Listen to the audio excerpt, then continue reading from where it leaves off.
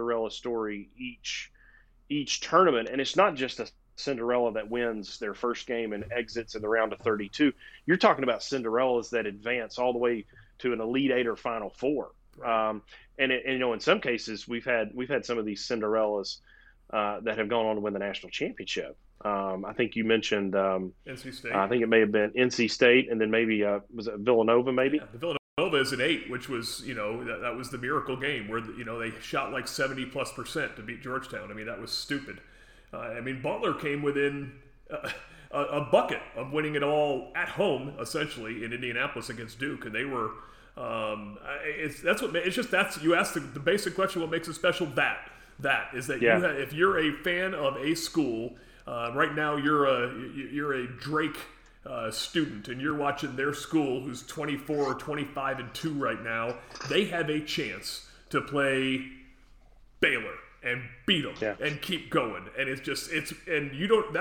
other than baseball, I'm not sure there's another sport out there that doesn't like the tournament. And baseball doesn't have the bandwidth that basketball does. But in baseball's case, you had a bottom 12 seed in Virginia won the entire thing, 4 or 5 years ago. And then you had Stony Brook, which was, no one's ever even heard of them, coming off of Long Island, that went all the way to the College World Series. So that's what makes baseball, and especially basketball, because of the relative popularity, that's what makes it so special, is all the things you just said, Brandon. After all this talk about Cinderellas, I think, again, the second thing to me that makes basketball and the tournament so special is, and I know people are going to argue with this, but the regular season is really a 4.5 month kind of slog to determine two things. A, are you going to make it in? And B, what is your seed?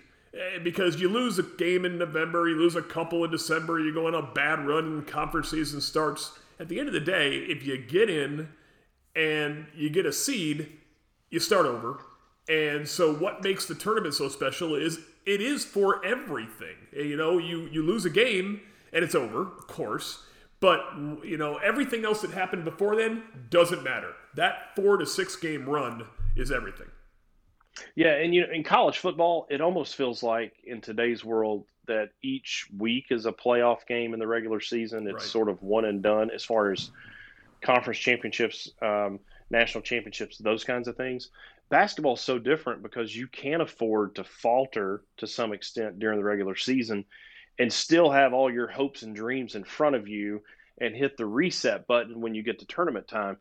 But what does tournament time do? It amps up that pressure because it truly is the one and done format. And it's this week. This week, conference tournaments where you have schools that might go, 29-1 during the regular season, and they get to their conference tournament, and they're the number 1 seed by a long shot, and then they lose in the conference final, and they don't go anywhere.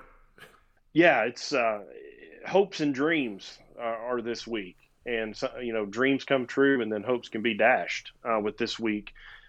Now, and as we go into next week, when the tournament actually tips off, I think one of the things that makes it so special and so different than all of the other playoffs that occur across all sports is, you hit on this earlier, there are 68 teams that are participating. We have no other sport that has that volume of teams that I'm aware of. I don't even think college baseball comes close to the 68 number. Is that correct? 64. Okay, so 68. And then that first weekend, part of what makes it so spectacular, you have 48 games that are played over the course of 4 days. And with the energy and excitement of each game and each session that occurs, you can be flipping back and forth between 3 or 4 channels watching the ending of 3 or 4 great games. Mm-hmm. And that's so different. That's a TV product, which is a great TV product, right? And they now have understood it where they don't tip them off at the same time. They've got 8-minute, 12-minute increments so that you can have those endings that you can go back and forth to. So that makes it a perfect TV product. But even, and Brandon, I don't know if you've been able to do this. I've been able to go to probably 10 to 15 sessions, NCAA sessions. I've gone to 2 or 3 Final Fours now, and the atmosphere there is awesome as well. And it doesn't matter if you have no one to root for. Let's say you're just there. You get sucked into it, man. You are rooting for the 12 over the 5. You are rooting for the 11 over the 6. You are all in. And so if there is a close game, the underdog instantly becomes the crowd. It's just so much fun, the atmosphere at NCAA games, because it's for all the marbles and because it's a win or go home. Well, and as a fan, you are engaged and you actually have skin in the game if you've filled out your bracket. Right. And while you may be cheering for Florida State or I may be cheering for Tennessee, I've made 32 other picks that first week, and I immediately become a fan of each of those teams because I want to watch my bracket continue to advance. And there's nothing else like that out there. Well, that's the next point I wrote down, Brandon, was talking about maybe some of the marketing implications of the tournament. And one of the things that, whether it's scary, it doesn't matter. It's real. I mean, we're seeing it now, how much money these gambling sites are paying to programs, to pro teams for the rights to be their official and to have access to those fan bases, et cetera, et cetera. Well, just fast forward the tournament 2 or 3 years, And when the NCAA has an official gambling home, and this bracket becomes the bracket, that when you fill out that bracket, the money behind it is astronomical and legal. Holy smokes. Yeah, it only ramps up the the fandom, the intensity, the following. It only ramps up all of that because, again, you as an individual, you have a team, but you've got skin in the game across the entire tournament. It's fascinating from that perspective. And then I really like how you have random groupings of teams. And so going into the tournament, even with the Joe Lenardis of the world who do their best each week to project out what the tournament's going to be like, what regions your teams will be in, you don't know till that final day, and it's truly a cross section of the country. And so you have these random groupings, and then sometimes I think they do things unique to have a former coach have to play his old team. And so unique stories like that that are developed around it that become almost interesting subplots, if you will.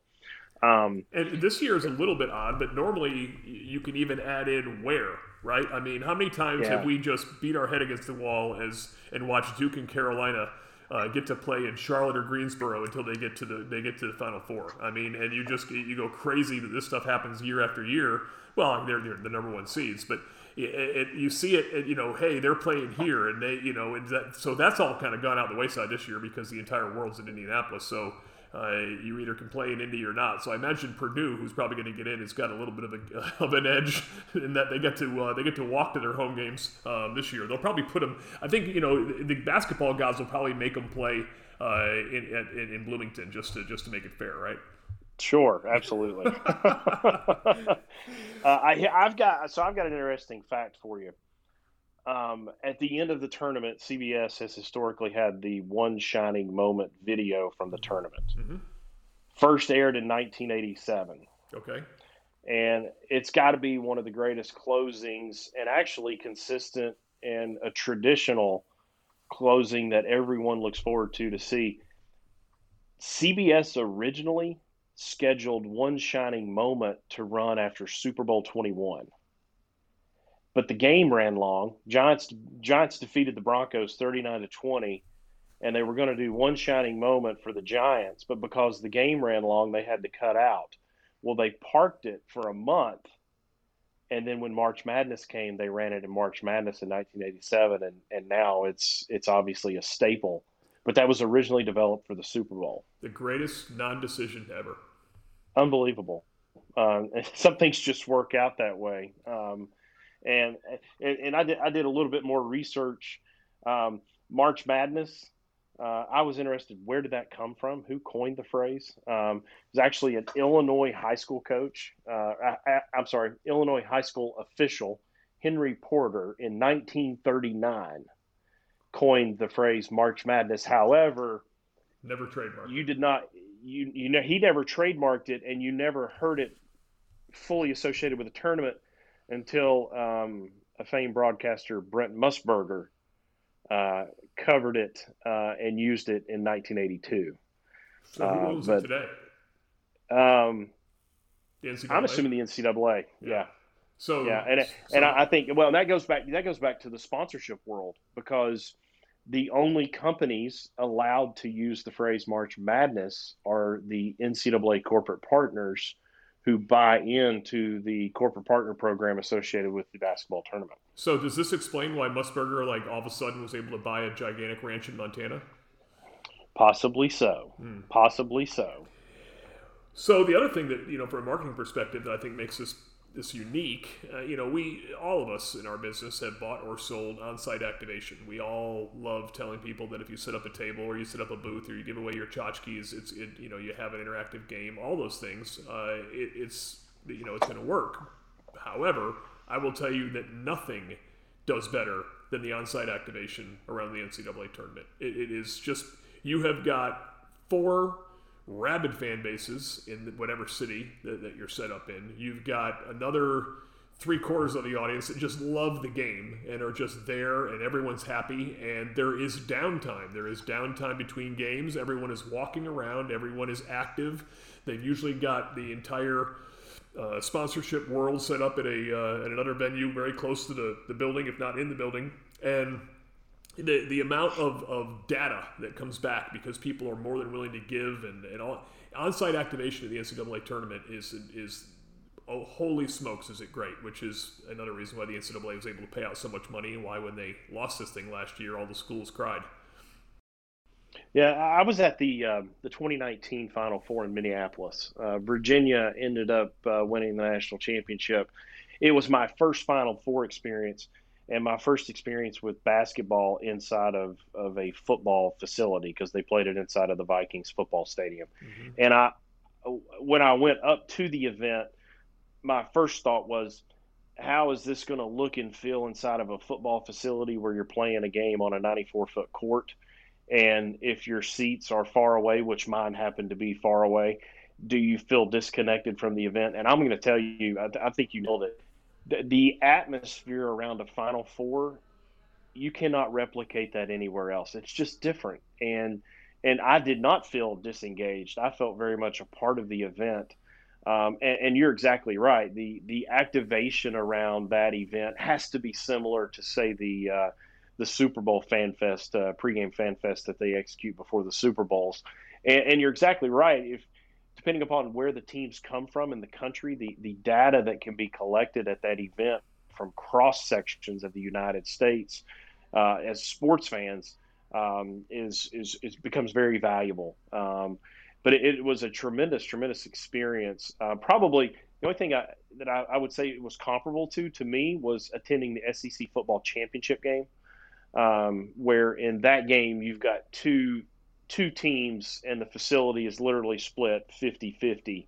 And in the NCAA Final Four, it feels like it truly is split 25% evenly across each of the teams. But it's got to be, if you're a sports fan, a Final Four has to be a bucket list type event. No question about it. Yeah, I've been to a couple, and they're always awesome. Indianapolis, which is where it is this year, is as good a venue as there is in the country for this. Number one, because the Dome is so uniquely situated to handle basketball, you don't feel like you're forever away, even if you're up high. And secondly, everything is walkable, and everything downtown is walkable, and so all the different things you can do with the fan bases, et cetera, are just so incredible. And I think that's why I love the College World Series, too, because you've got 8 teams there, the fan bases, everyone loves it. You have to go on short notice, so the fans that come are usually wonderful fans and very engaged fans. And the Final Four is certainly all those things. So you're right, Brandon. It is a special thing for activation. The other thing that with the question was, what else can local schools do when your team has a run? Let's say that your team, let's say you're a traditional football school, Tennessee. And you've got a basketball team that is in it. And there are, one of the things that we've been able to do over the years that I think has worked out very, very well is being able to take advantage of that through the other sports. When I say that is, let's say that you're a Michigan State fan and your team is in the tournament, which this year they made their way back in. Find a way from a sponsorship perspective to have that massive watch party from a hospitality relationship place, and then bring in your football coach to host it. Bring in your football staff to host it. Bring in your baseball staff. Whatever it is, get the other sports around to help host that incredible basketball event where everyone is drinking the Kool-Aid, wearing the colors and having a blast, and use that as a hospitality win, because it's just such an incredible opportunity to do that, and you can take advantage of the other sports who are, clearly they're fans at that point, and do something special. Have you ever done that at Tennessee, Brandon? We have not done a watch party, although it is on the docket for future consideration. And I do think it becomes a reality. And basketball is a good example of something that's different in football. If your football team is competing in the playoff system, you're going to have 30,000, 40,000 fans that are going to be at the away game site. So you're going to have a large following that are there. I think one thing that's fascinating with the NCAA tournament is it is very difficult to get tickets, and typically the size of the fan base that's actually at the event site usually is in the few thousand. Yeah. So you have this large assortment of fans that are back in the hometown, and they're either at the local bar and restaurants watching it, or they're at home hosting parties. And you're right, it creates a real opportunity to host an event, whether you do it in your arena or you do it in an outdoor space or on campus in some location, one, to show the game, but then also I think it's a great cross-marketing point that you make. Maybe you take a sport or a coach where you feel like you need to build some enthusiasm and some team spirit around, and you engage them to be involved in it. Mm-hmm. I think that's coming futuristically, no question. Well, you nailed it. I mean, here's the thing about this is baseball and basketball. I know baseball's a much smaller sport, but the basketball situation, we're going to find out Sunday where these teams are in a traditional year. Forget about this year. We all know we're going to Indianapolis. But in a traditional, normal year, you find out on a Sunday where you're playing at what time. Thursday, Saturday, Friday, Sunday. As a fan, let's say that you're a Miracle fan and you have an opportunity to get tickets, or you're willing to spend any amount of money on a third-party site to get tickets. Doesn't matter. You find out on Sunday night at 7 o'clock at night where you're going, and then you have to book a flight to that place and take a chance and say, okay, I'm going to book a flight to get me there on Thursday morning, and I'm going to stay till Sunday night. So you got to get a flight, hotel, and game tickets in 24 hours. That's a big number. And that's outrageous. And if you're a really big fan, let's say that you're on the run and your team wins 2 and you want to go to the next round. Again, same scenario. You find out Sunday night, you book hotel, tickets for a ramped up situation for the next week, and the Final Four is the exact same situation. So whether you choose to go to one, all 3 places, it doesn't matter. The fans it's just a very small percentage of people who can afford to do any of those things, much less all of them. So yeah, the people who are watching and engaging, the vast majority of people are jumping on this train from home. And so it is a real opportunity for local schools to take advantage. And it doesn't matter if it's one game. It could be, if it's one game or 4 games or 6 games, those are all opportunities to do something with your clients that are unique. And I'm going to tell you, if you get invited to a on-campus function with hosted by the head football coach to go watch a tournament game, yes, sir, I'm in. Yeah.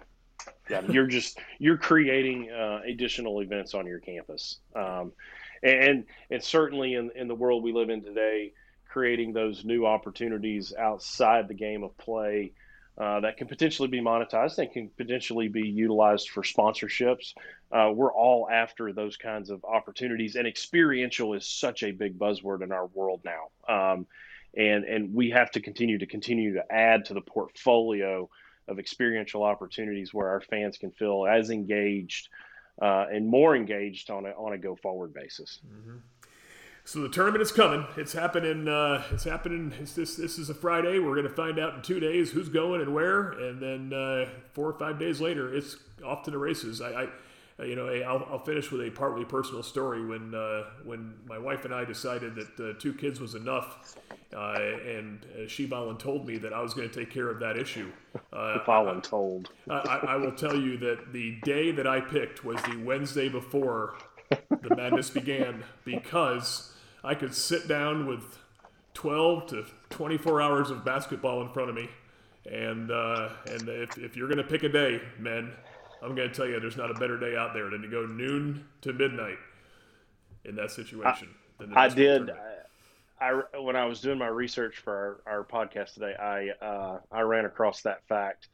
That procedure specifically in the medical world jumps by 30% around the opening of the NCAA basketball tournament. We might want to finish there before we're both in trouble. Exactly. So, folks, for Brandon Parks, I'm Paul Sickman with Knox Sports. Thank you for listening to another edition of Knox Talk. We'll be back next week with a special guest and a brand new topic. Take care, everybody.